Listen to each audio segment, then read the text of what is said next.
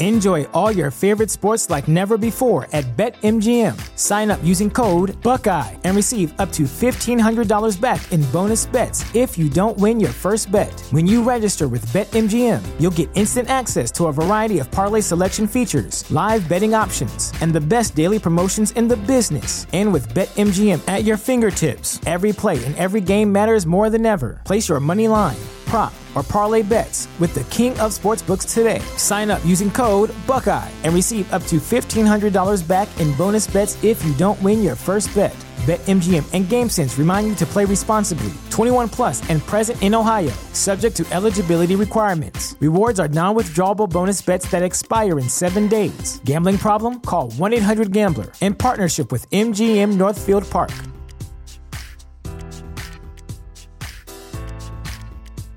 Say goodbye to your credit card rewards. Greedy corporate mega stores, led by Walmart and Target, are pushing for a law in Congress to take away your hard-earned cash back and travel points to line their pockets. The Durbin-Marshall credit card bill would enact harmful credit card routing mandates that would end credit card rewards as we know it. If you love your credit card rewards, tell your lawmakers, hands off my rewards. Tell them to oppose the Durbin-Marshall credit card bill.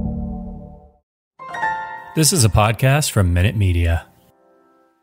Hello everyone, welcome to the May 31st episode of the Bacon Bets podcast. Today, I am talking NBA Finals with my friend and former co-worker at OddsShark, Gilles Gallant. He is now with FTN Bets, so it's pretty much just an interview with him. We talk mostly NBA Finals, we catch up a little bit, do a segment that I've done before, which is Choose Your Future. We talk some futures bets across multiple different sports. So it's a fun conversation with him. Enjoy it. I don't have anything else to talk about. I'll have picks for for the conference finals. Tomorrow I'll be doing a live stream, or today I guess by the time we're listening to this. As of right now it is Game 7. While I'm recording this is Game 7 between the Hurricanes and Rangers, and the Rangers are up 2-0. I fucking hate the Rangers. I hate the Rangers. They are not a good team. They are literally a one-man team. Igor Shesterkin's going to steal them this series, and now I'm going to lose both futures tickets I had in the same series. So I had Flames to win the West, Hurricanes to win the Stanley Cup, both eliminated by inferior teams, but that's okay. We still have a lot of NHL playoffs left, so I got a live stream tomorrow. I don't know what time it's going to be out on Tuesday, but I'll be giving out my picks for the conference finals, and also my normal time slot of 6 p.m. Eastern. Green on the Greens with Cody Williams to talk this week's Memorial Tournament. So check out that, but this is all NBA Finals because it is the NBA Finals. I'm not an NBA guy, so I figured who better to bring on to talk NBA than my good friend Gilles Gallant. So enjoy it. Myself, Gilles, dig into it. It is the May 31st episode of the Bacon Bets podcast. Let's go. The only monster here is the gambling monster that has enslaved your mother. I call him Gamblor, and it's time to snatch your mother from his neon claws. More bacon than the pan can handle. More bacon than the pan can handle. More bacon than the pan can handle. More bacon than the pan can handle. Utility man. Pourquoi? Utility man. Hello everyone, today I'm joined by my good friend and former co-worker, Gilles Gallant, sports betting analyst with FTN Bets, host of Touchdown Town and Dog Day Afternoon. You can find him at GDog5000 on Twitter. Gilles, whose name do you think gets mispronounced more often, mine or yours? Oh, come on. Are we really having this debate? You gotta think it's me 1-0 in this contest, because people look at my name, they immediately want to say the S. Every time they see it, they think Gilles Gallant. So right there, I have the edge on you right there. So it would be a minus EV bet to bet on you, as people who would mispronounce it more than me. I'm just saying. I feel like, do you not get Giles more than anything? Giles, Gills. Well, it depends. I find sometimes some people, they try to put way too much effort into it, and they're like Gilles, like you're almost trying to like add an extra syllable to it. And then other times they don't even care. They're like, hey, Gilles. and they'll almost say it like aggressively, like, do you know what I mean? So it's like, okay, so you know that you probably didn't pronounce my name right, and you're going to say like, almost like aggressively towards me. So really, it depends on the person, but I've heard every variation. Yeah, I'm getting Lane more than any other time in my life since I moved to the States. I don't think anyone in the States has seen the name Ian before or something, because I get Lane now like 80% of the time. It's insane. Well, I think it's because of the way it's spelled. Like when they see it, and then also they think it might be like a lowercase L, like maybe you're trying to be like this progressive person now living in New York State that you start your first name with a lowercase letter now. I'm not really sure. A lot has changed, in the time that I've seen you. So maybe that is the case. I'm not sure. A lot has changed, and the big thing that I want to talk to you about, obviously, before we're going to talk NBA Finals. That's a big reason why I'm bringing it on. I'm on record as not an NBA guy, so I figured, hey, who better to bring on to talk the NBA Finals than you? Maybe educate me a little bit on it. But things have changed, Jill, and before we dive into the NBA Finals, I need to know, because it's gotten to the point of bothering me that like I don't know the answer to this. What's the goal with the long hair? Are you just going to grow until it's down to your butt? Because at the start, it was like, okay, this is like, I get it. It's COVID. We're all in lockdown. Grow it out. Yeah, I get it. But now we're like 3 years later. Like COVID's basically over for the most part, and it's just longer than ever. Like, what's the goal? What's the end game with the hair? So I'm glad you brought that up, because I have just actually made an appointment to get a haircut. But you are not the first person to bring that up and saying, all right, it was cool for like the first year, and even the second year, it was like, oh man, you're really sticking it out.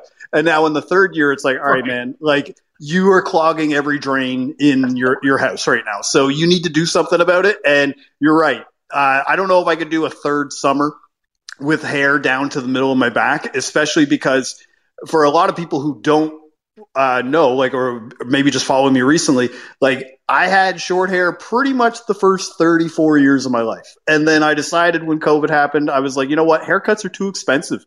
They're like $40 a pop plus tip, and all for what? You know how our haircuts are. Like it's like takes them 10 minutes to do it. And I'm not saying that they're not worth their time or whatever, but I was like, you know what? You add that up over a year. You're being on camera all the time. I'm trying to save some money, try to save like $400, $500 a year. Well, it's 2 years later. I think it's time for a haircut. I think it's due. You've saved enough money now. Are you chopping it all off? No, but I am. But see, that's another wrinkle to this. And you'll notice this when you start to age into your mid to late 30s, is starts to get a little thin on the back there. So right now, this is not me clinging to any part of youth that I have left, but this is me more just not wanting to go full cue ball right off the gate. Because if I shave it down and cut it down to a nice crew cut the way that we used to do it, you're just going to see a big bald patch in the back. And I don't really want to do that anymore. All right, breaking news. The biggest news that will be released on this podcast. Jill Glant is getting some form of haircut. Not chopping it all off. Might be a little bit shorter, though. But it's definitely coming within the next week. It's serious, man. Like you're from where I live now, just outside of in Nova Scotia. So you know what it's like, at this time of year where it gets a little bit more humid, and just, man, like today, it was a nice, beautiful day. One of the first nice days of the year. But because of friggin' how long my damn hair is, it makes it really difficult to enjoy it, because you're just sitting there kind of panting like a dog. Yeah, I feel that. I tried the long hair. I gave up, though, a few weeks ago. But let's talk about some actual sports here. NBA Finals start. When's game one? Wednesday, Thursday? Thursday night, game 1, June 2nd, NBA Finals. Boom. Golden State Warriors, Boston Celtics. Just give me like your overall thoughts on just the matchup. Is it a good matchup? Did the teams match up good stylistically with each other? Is it going to be a good series? Is it going to be worth watching? I would definitely say it's worth watching, especially with like the lead up into this final, because as you're probably being more of a periphery fan, you still probably noticed from the social media, and at least just if you were tuning into games here or there, a lot of blowouts, a lot of just games that were decided pretty much by halftime or even midway through the third quarter. Didn't make it very enjoyable for a casual fan, let alone somebody who was betting it. I mean, you'd obviously be very enthused if you're betting on a favorite or an underdog and they're up by like 25 midway through the third quarter. That's great. But, for the other people who are in that spot, it's not very much fun to watch it in that respect. But the good news is it looks like the right teams made it out of each conference. There isn't anything like the Celtics made it not because there was injury or, you could argue that maybe the Bucks might have beat them if they had Chris Middleton. But even then, you still got to give the Celtics credit for their defensive effort on stopping Giannis Antetokounmpo the way that they were able to do. Same thing against the Nets and taking Kevin Durant and Kyrie Irving's best shot, and even being able to stifle this overwhelming energy from the Heat and Jimmy Butler in Game 6 that basically a game they should have won. And then having to be able to withstand that and then take it over in the fourth quarter, which was nice to see an actual competitive game, being it was a Game 7. But I think that it's going to be a worthy final to watch, even for you and your perspective of being somebody who's not always as tuned into the NBA as others. You can still enjoy it because you'll know a lot of players on the court. Like, Steph Curry, Draymond Green, Klay Thompson, Jason Tatum, Marcus Smart. So once you kind of get past that, and you'll be able to see some other players that you recognize. And from a betting perspective, I think it's going to be pretty good as well, because you're not really going to see a game that's going to have like a 7-point, 8-point spread, whether it be home or away. So that makes it a little bit easier from somebody just to come in and say, you know what, I like this team. And you could take a nice short spread on it if you're like a favorite, like a -2, -2.5, and not feel like you have to have a team win by like 10 in an NBA Finals game. Yeah, now you mentioned names that I recognize in this series, and there's one name in particular that I want to ask you about, because this is a guy, obviously, that I've kind of rooted for him, because it's Andrew Wiggins. Obviously, a Canadian. He was highly touted coming out. I thought he was like a borderline bust for a couple of years, and now all of a sudden it seems like he's one of the more important players on the Warriors. So, kind of, like, what happened with Andrew Wiggins here? I feel like, and maybe I'm wrong, but I feel like, have we seen like a career like resurgence from him? I think it's just as simple as being in the wrong place at the wrong time. And some of it is just youth as well. I think the one thing, too, is you take a guy like Andrew Wiggins, who has all the talent in the world, but might not necessarily care as much as like a Kobe Bryant does, or other of those guys that you would consider quote-unquote killers. But at the same time, when you're playing for a team like the Timberwolves that just didn't have good ownership and good management, that's a lot of the time where good lottery picks go to die in a sense, just because they're never really given a chance to succeed, and they're always kind of on a middling team. And then you take a guy like Andrew Wiggins, who has all that talent and just needs somebody to channel it, and you put it on a team like Golden State, where you're not expecting him to be the best player, even the second best player, or really even the third best player on their team, which is nice. And you could see that relief of pressure of not being the savior in a way when he arrived in Minnesota has really taken his game to a new level. And I mean, you're seeing it in this NBA playoffs. He's averaging just around 16 points per game, but he had a couple crucial games against Dallas where he was putting up 20, 25 points and playing solid perimeter defense. And if Golden State wants to win this series against Boston, they are definitely going to need huge contributions from Wiggins, especially on the perimeter where Boston is so strong. So now that Andrew Wiggins has made like a little bit of a career resurgence, is Anthony Bennett going to make a comeback or no? Oh boy. Well, maybe on the national circuit. Like, that's the thing. I feel bad for Anthony Bennett, because that draft was a complete crapshoot as it was. Like, Giannis went like 9th or 10th, like, you know what I mean, in that draft. Nobody knew what they were doing. Why don't you blame the GMs and the GM of Cleveland for putting him in that spot and taking a guy who had asthma, and a shoulder injury coming out of college and playing 1 year? There were clearly other more talented guys that were more proven. But then you got to put the number one bill on him and make him basically have that pressure. Let him bust out as a third overall pick like a lot of guys do. Don't put the first overall pick on a fellow Canadian and make him set up to fail. Is he even in the NBA anymore? No. He's been out of the NBA pretty much since the end of his rookie contract. Like, I don't even think he made it to the end of his rookie contract. He might have signed a couple 10 days, to try to get back on, but it just wasn't for him. But you've seen stints of him on the national team, and I think the European game and the international game maybe more appealed to him. But at the same time, the genesis and the adaptation and evolution of Canadian basketball has just made him obsolete anyway, because the Canadian national basketball program, for a lot of people who may not realize, is actually pretty good. Canada's becoming more than just a hockey country. Basketball, we're in the World Cup now. Yep. Mm-hmm.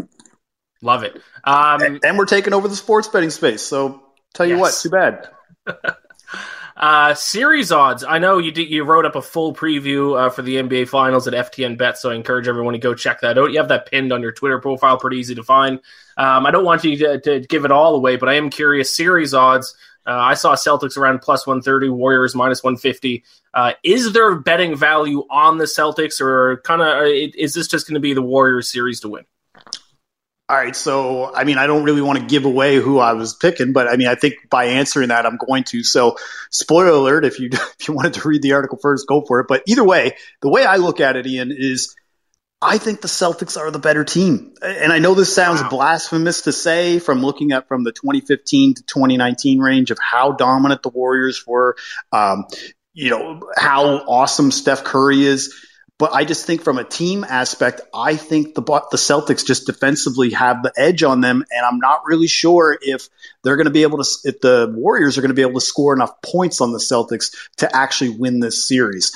I think this series should be closer to Warriors minus 130, Celtics plus 120, like that kind of thing, like very close to like a coin toss.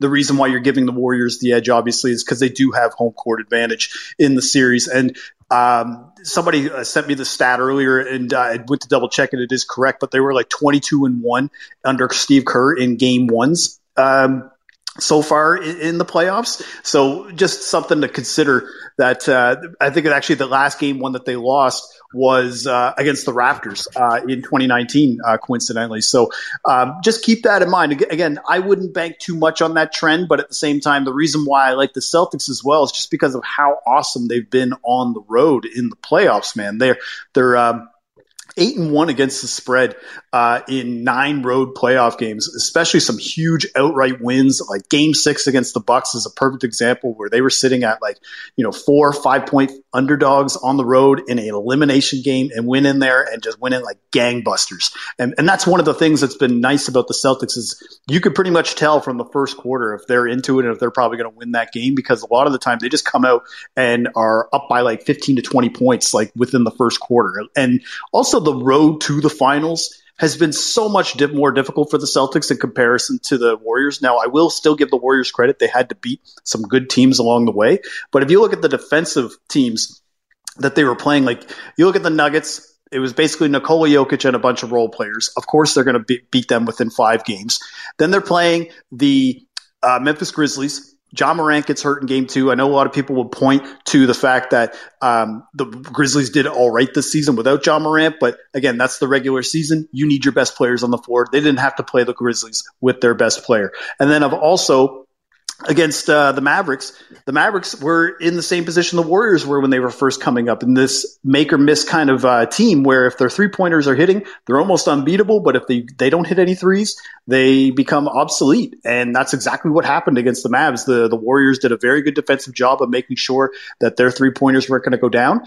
And when that happened, that's why they went up 3-0 on the series very quickly. I don't think that's going to happen against the Celtics. I think the Celtics can find other ways to score. They're very good down low. They're the type of team that has really a lot of roster flexibility when it comes to playing big, small. Like the tallest guy the Warriors will end up playing is Kevon Looney, who's maybe like 6'9", 6'10", and he can't play more than probably like 25 to 30 minutes. So there's going to be a lot of size issues, I think, for the Warriors. Now, can Steph Curry get hot and all of a sudden just go for 40? Of course, but we haven't really seen that Steph game, in this playoffs. Maybe he was saving him for the finals, but he scores differently now comparatively to his MVP years in like 2015 and 2016, and that he could still get those points and rack it up. But he's not this like firecracker 3-pointer shooter who's just going to put up like 9 threes and a half like the way that he was in his earlier years. So to make a long story short, I am taking the Celtics to win the championship at plus 140, plus 150, plus 160, whatever odds you can get it at your sports book.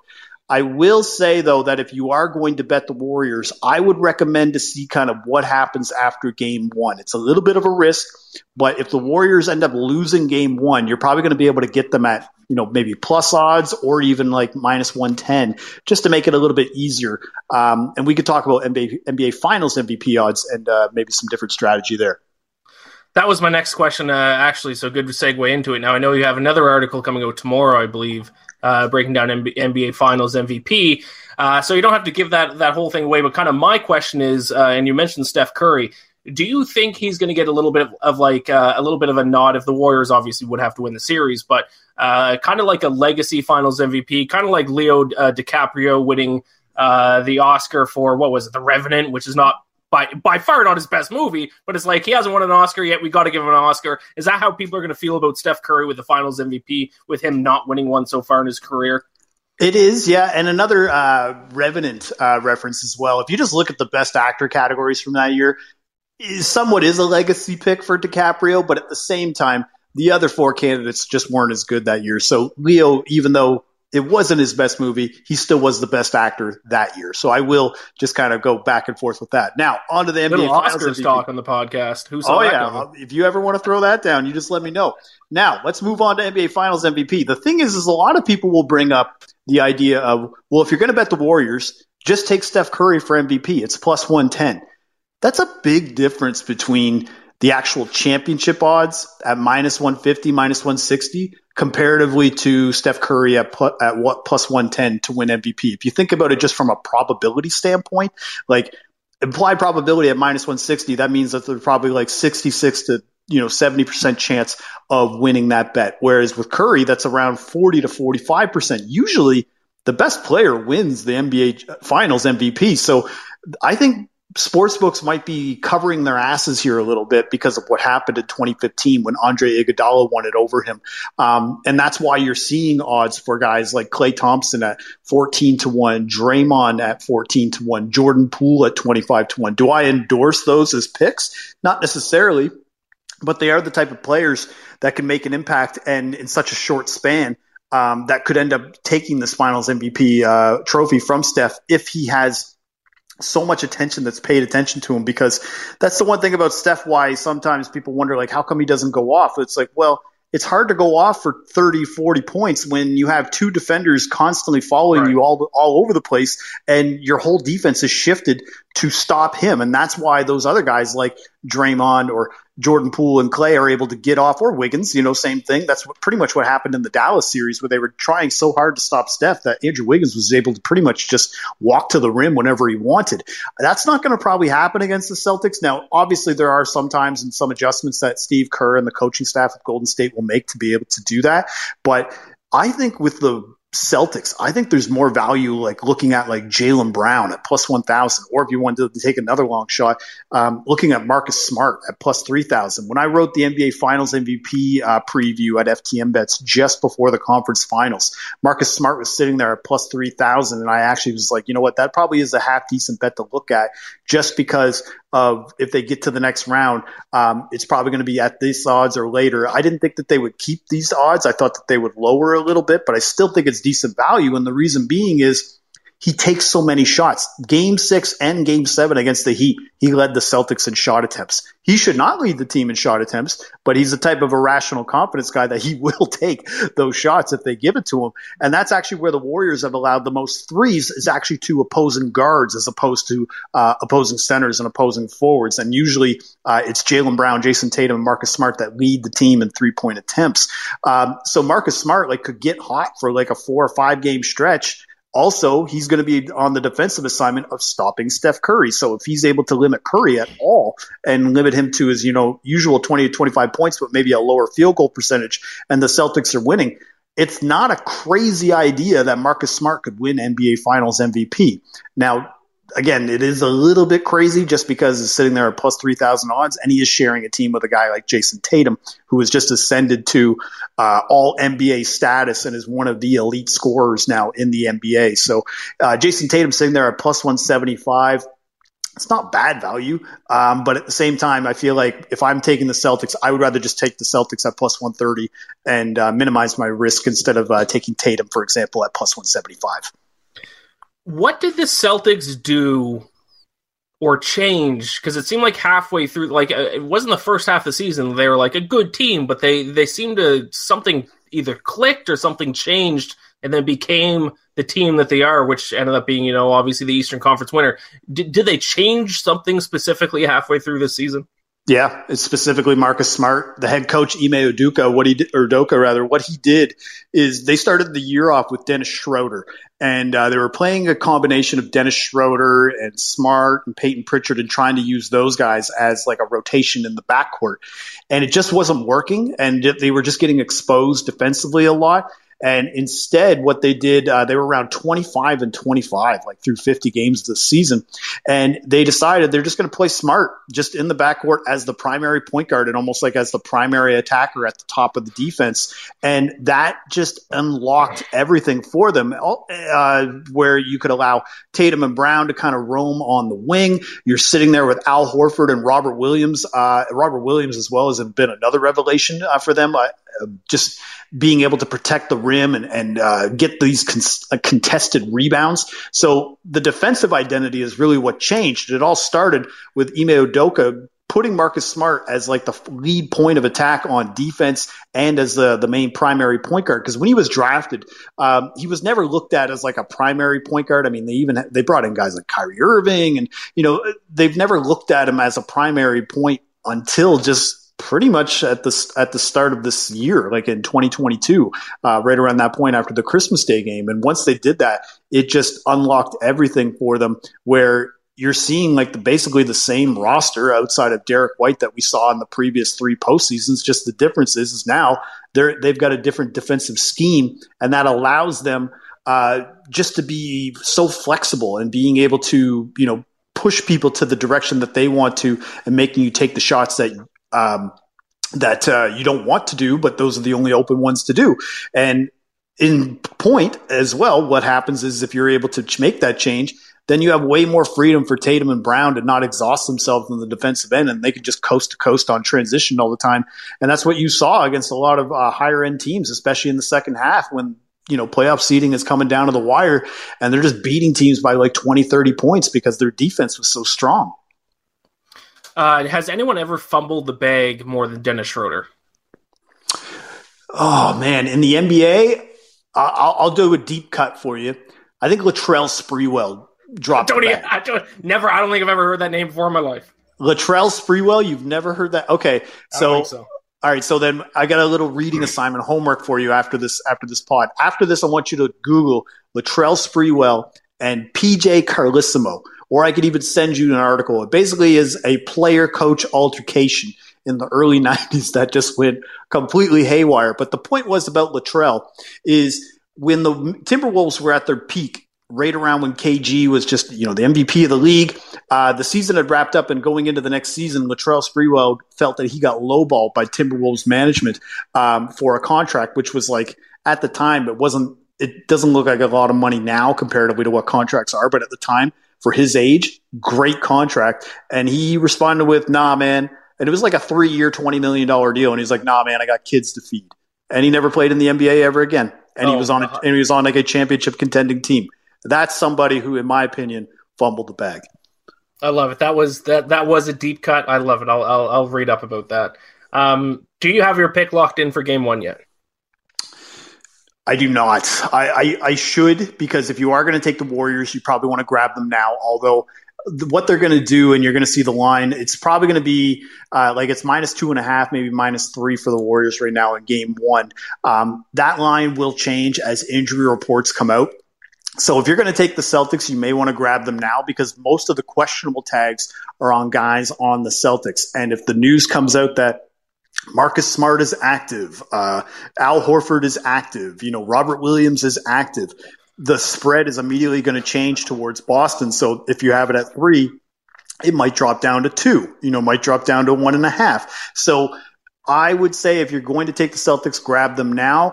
If you're waiting on the Warriors, you could probably wait a little bit, maybe closer to tip-off as more public money comes in on a team like the Celtics that is a very public team, and you would be able to get a little bit better value. But, yeah, the one thing that's really good about this is that both of these teams are super public. So you're going to see, like on social media, you're going to see people make very convincing claims about who's going to win Game 1 when really they don't know shit. Like the thing is, because of these matchups right now, and what we saw from the Heat and Celtics series and what we saw from the Warriors and Mavericks series, it's really hard to quantify who's going to be firing in Game 1. It's almost like you need a quarter just to see the eye test to see how healthy people look and if they're going to get the jitters out of them, because that's the one thing I think probably would be going against the Celtics. If you could make one case, is that the Warriors have been here before. game one in an NBA Finals isn't uncommon to them, at least to most of the roster and coaching staff, whereas pretty much everybody that's on the Celtics, it's a first-time run for them. Love it. We are going to finish up with the closing segment here, Gilles. It's called Twitter Drama. We're going to talk about who we hate the most in sports betting Twitter. So, no, I'm just joking. I was like, please don't. I was like, oh, man, here we go. I was like, oh. There's this guy that goes by @JTFOZ. He's a real douchebag. Yeah, from what I've been told, he's a slumlord. Yeah, I think we can all agree on that one. No, but seriously, closing segment. I think I'm calling it Choose Your Future. I might have called it something last time. But what I'm going to do here is I'm going to go through, we can do a little rapid fire. I'm going to go through futures bets for different sports, and I'm going to give you 2 options, and each of them are going to have either the same or very similar odds. And you just tell me which one you would rather bet on. You can just give me the answer. It can be one-word answer, or if you have any extra thoughts, you can give me extra thoughts on it. Does that make sense? All right. I will try to keep my thoughts brief. All right. We're going to start with the NBA. So these don't actually have odds because I couldn't find any 2023 NBA championship odds. So I'm just going to toss some teams at you that I think their odds might be similar, I would assume, from my limited knowledge in the NBA. So let's start off. Who would you rather bet on to win the 2023 NBA championship? Let's start off with the 2 conference final losers, Mavericks or Heat. Mavericks, because Mavericks, all they need to do, and it's not all they need to do, but I think their path to success is just a little bit of a tinker, whereas the Heat, I think they're maxed out on what they can do. But you can't really underestimate the Heat because they never really have cap room, and they still get guys like Kyle Lowry and Jimmy Butler. So, yeah, you can't count them out. But if I had to choose, taking the Mavericks. Did Jason Kidd impress you as a coach this year? No. I mean, he did and he didn't. Like, I think I'm still kind of burned about his 2 previous stints as being host of a coach of Brooklyn and Milwaukee. That, like, I still can't get the taste in my mouth of how bad some of the stuff he was doing. But at the same time, this year, he showed when you have a dominant player like Luka Doncic, anything is possible. Okay, let's move on. Lakers or Nets?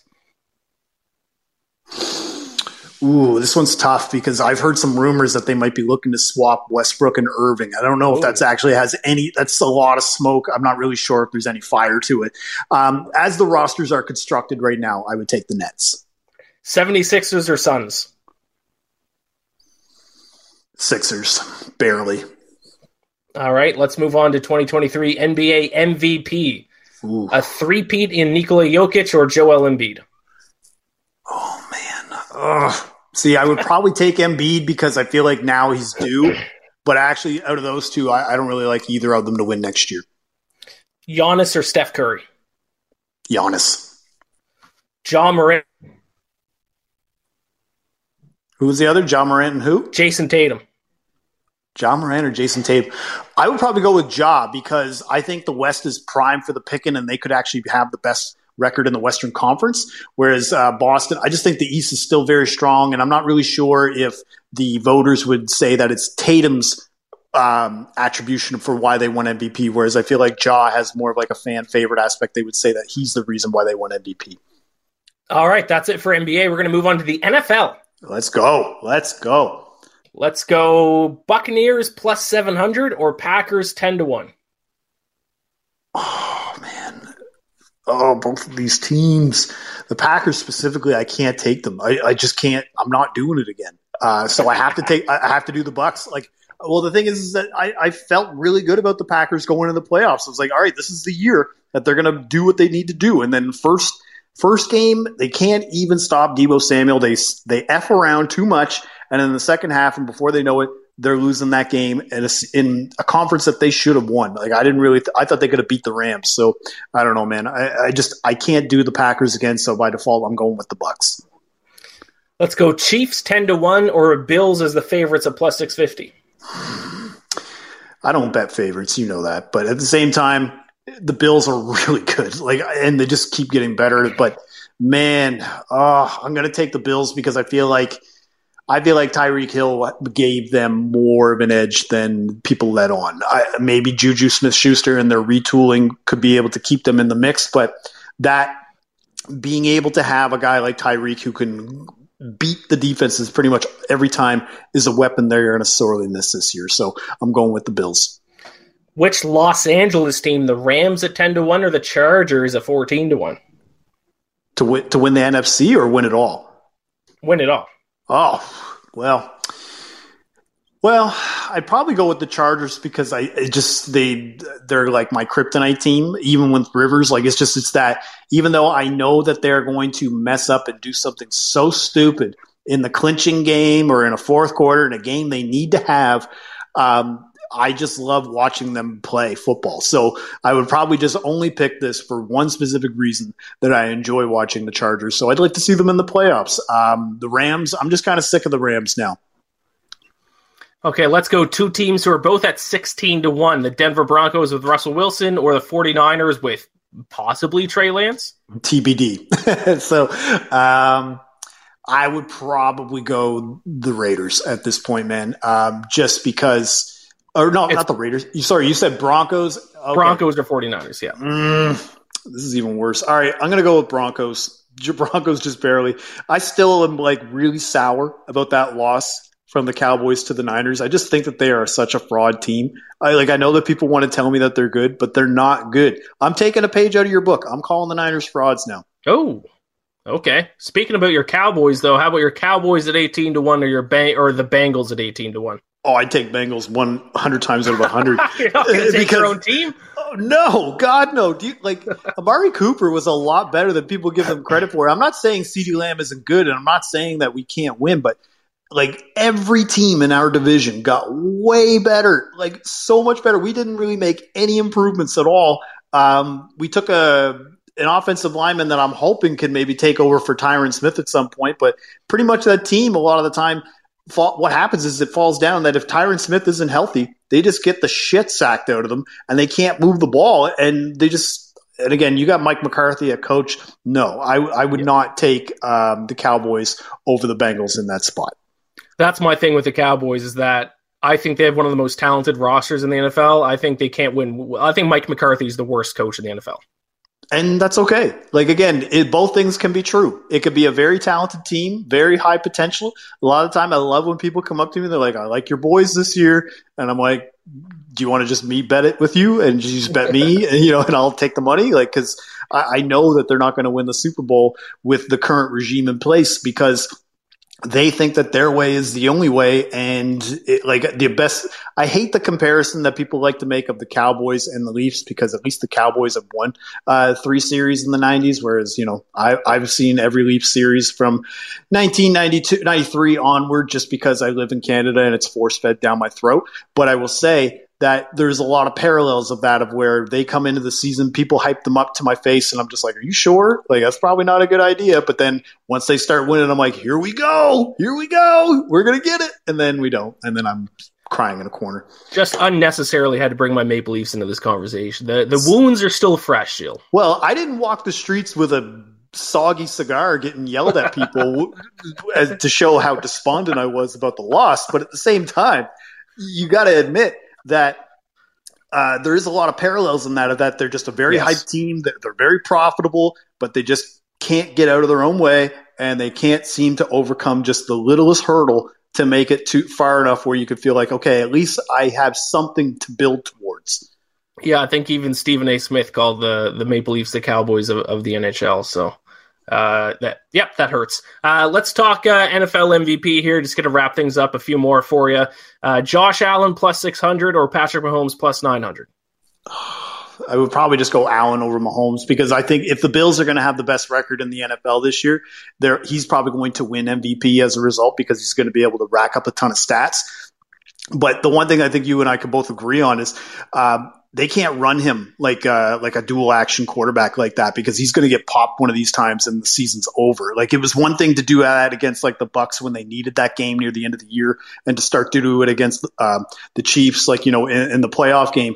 But if they're running him during the season and they're not able to score in different ways and he's constantly trying to have to get 8 to 10 yards of carry, that's going to put him in a spot where he's going to get smashed against one of these teams. And I'm really, again, I don't really handicap based on potential injury, especially in the NFL where injury can happen at any time. But at the same time, it is hard not to kind of think about that if they're not up, that he starts to try to play hero ball. And I'm just worried that he's going to get his shoulder crunched or something like that. And that's what I worry about taking him for an MVP bet, is that he just might get hit or something like that really hard in like the 12th or 13th week of the season, and then you're stuck. Justin Herbert 8-1, Joe Burrow 10-1. Herbert just can put up the stats.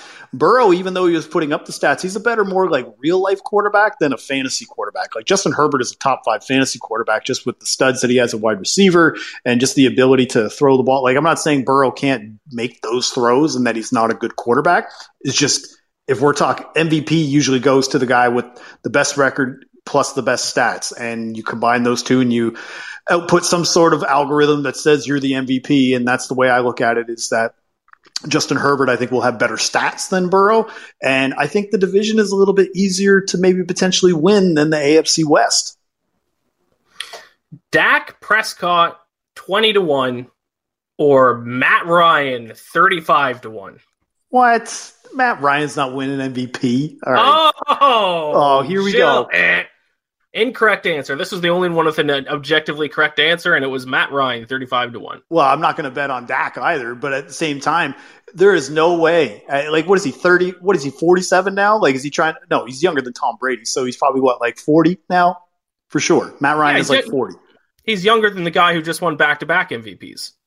Yes, this is true, but not really sure if he's going to be asked to do much in Indianapolis, especially with Jonathan Taylor there. Like, of course, he'll be able to make some throws and, guide the offense. But I think under Frank Reich, he's going to be the dreaded S word. He's going to be a system quarterback. And that's what's going to happen, where he's not going to probably put up a ton of stats. He'll probably have like 25 passing touchdowns and maybe only like 7 to 10 interceptions. But it just won't be enough when you look at the gaudy stats that will be thrown just all around him, like let alone in his division.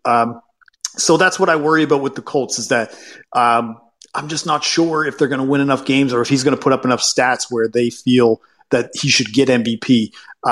So yeah, that's my little Ryan rant, I guess, is that I am happy that you will stand by your guy. I'm happy that you understand that why I can't vote for him. And but I'm just willing to say that neither Matt Ryan or Dak Prescott are going to win MVP next year. I already have my Matt Ryan MVP ticket locked in and a future on the Colts to win the Super Bowl. So next year, this is the question then. Are you going to, because you know that the Falcons are going to be likely taking a step back, and let's just put it nicely, they're not going to be a good team next year. They're going to stink, Jill. They might not win a game. So if that is the case, are you going to don a Colts hat, maybe a Colts jersey, maybe even a Colts shirt? Just every once in a while next year, just in rooting for your boy from Boston College. I'm leaving that possibility open, yes. All right. Well, a special shout out to Trites, because our mutual friend, Rob Trites, is a huge Colts fan, and he will be happy to have you aboard. I think he's already let me know that.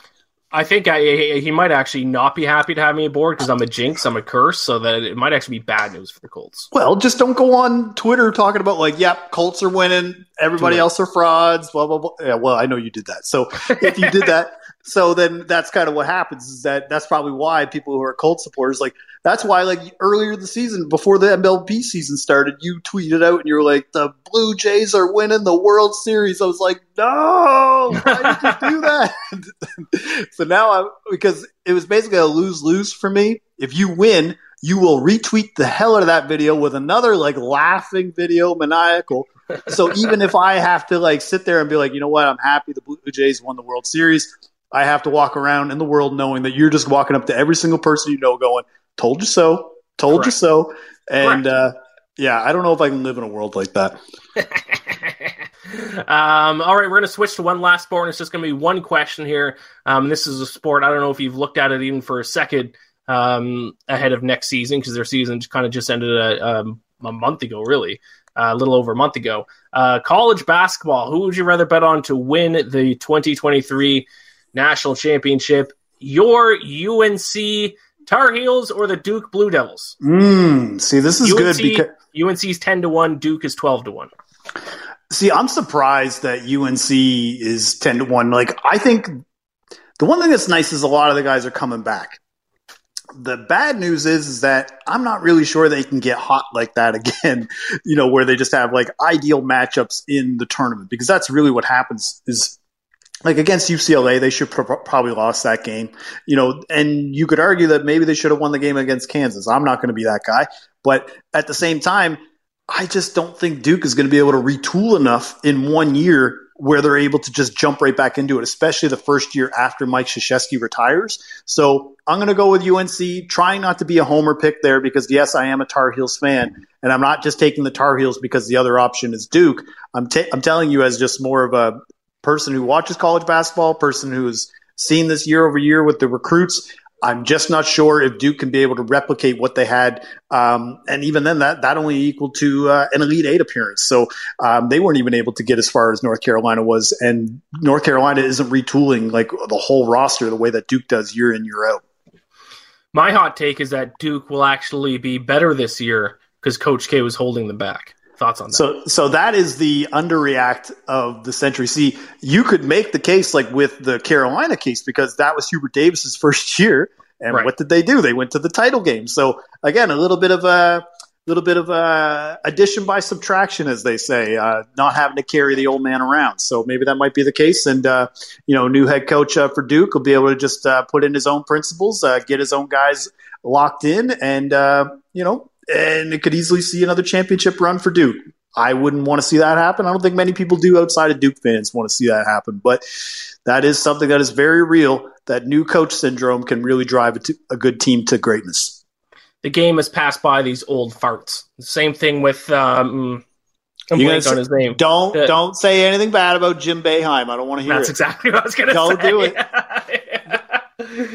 The game has passed them by. Oh, man. Time to ride off. You are besmirching a man who literally invented the best defense scheme ever invented. I don't know if he invented it, but he definitely put it to a point where he mastered it. And the zone defense is the reason why Syracuse can go to a Final Four or to a championship game on any given year, because if their offense is where it needs to be, any team that, especially a college team, which is not built around shooting more often than not, they can just neutralize them instantly and take over a game. That's what always is fun about watching a Syracuse team that makes it to the tournament. But for me, yeah, I mean, if we're going to be splitting hairs, it's okay if Boeheim was to retire. I will be the one to say that I'll miss him. But if you're that guy who says, you know what, out with the old, well, then how do you feel about Tom Izzo? Is he in that older stratosphere yet? Or are you going to say, no, he needs a few more years before you can tell him to get the boot? No, you're not going to find me. That's the one old guy I'm going to defend, because whenever I think of him, I just think of that clip from a couple years ago where he lunged at one of his players, and I think it was hilarious. So he still has that. He still has that youth fire burning inside of him. Man, by that logic, you just basically want Bobby Knight to come out of retirement and start being a coach again. Yep. Jesus. All right. So that's the standard now, is that when coaches want to fight their players. So then by that logic, then you should have been a big Heat fan, because Eric Spoelstra was ready to fight Jimmy Butler right there on the sideline a couple months ago. I was rooting for the Heat. All right. Coaches who want to fight their players are now at the top of Ian's status. I like this. Correct. Is Brady Manek coming back for UNC or no, or is he done? See, I think he's a graduate senior from Oklahoma. I think this is his last year. I mean, I'm not saying that they won't miss him, but at the same time, I'm not going to pretend like he is the straw that stirs the drink. If Caleb Love and Bacot are back there, they can easily make another run. All right. There we go. That's all I have for you, Gilles. I appreciate you coming on, educating me about the NBA Finals, talking a little future bets in a few different sports. Once again, you can follow him at Twitter at GDog5000. And his show, Touchdown Town, is only during the NFL season, I believe, obviously, because it's a touchdown show, but Dog Day Afternoon, check that out. Thanks for coming on, Gilles. Any final thoughts on the Bacon Bets podcast? Well, I wanted to know, have you, and I've been trying to go through it, but I couldn't find it. Maybe you could send it to me. Have you done an episode specifically where you are just cooking bacon the entire time and it's just more of a bacon education episode? I know obviously it's Bacon Bets, but I feel like you have such a strong stance on how bacon is cooked that it needs more than just a 5-10 minute rant at the start of an episode. Like it needs like a full, okay, you might not be able to see this, but I'm going to describe this for people who can't see. And you are literally describing step by step on how to make a perfect cooked slice of bacon. I have not done that. That's a good idea. Maybe I should just make a video. I did make a video once reviewing maple flavored bacon. So that's out there somewhere. But no, because the strategy, it's not complicated. People just need to slow cook it. They just rush their bacon too much. Well, you can just do a time-lapse video. You just do a time-lapse video, and that way, like from a viewer standpoint, we don't have to sit there for the entire, I don't know, was it an hour that you take to like cook 2 slices of bacon? Yeah, 45 minutes to an hour. My God. The amount of burnt bacon I've seen in my life is a travesty. To perfect your bacon, you got to just let it sit. Yeah, wiser words have never spoken. Be patient. Exactly. Good things come to those who wait, my friend. I can't say anything more, man, because literally we're just debating on how to cook bacon, and now I'm getting hungry. Now I'm just getting hungry. All right, perfect. I'll let you go then. Once again, thank you for coming on. Good luck with your NBA Finals picks, and go Celtics, I guess, eh? Go Celtics, and we'll see you back in Nova Scotia eventually, you expatriate. Come on. Yes. Come back home. Yes, I'll be there for a few days next month, so maybe we'll go grab a beer or something. All right, get the Alexander Keiths and the Labatt Blues flowing. Yes, or no, a schooner. Right. A schooner. That's Schooner, the best beer in the world. All right, thanks, Jill. Yeah, like I said, good luck. We'll talk to you again soon. All right, cheers, man. Enjoy all your favorite sports like never before at BetMGM. Sign up using code Buckeye and receive up to $1,500 back in bonus bets if you don't win your first bet. When you register with BetMGM, you'll get instant access to a variety of parlay selection features, live betting options, and the best daily promotions in the business. And with BetMGM at your fingertips, every play and every game matters more than ever. Place your money line, prop, or parlay bets with the king of sportsbooks today. Sign up using code Buckeye and receive up to $1,500 back in bonus bets if you don't win your first bet. BetMGM and GameSense remind you to play responsibly. 21 plus and present in Ohio, subject to eligibility requirements. Rewards are non-withdrawable bonus bets that expire in 7 days. Gambling problem? Call 1-800-GAMBLER. In partnership with MGM Northfield Park.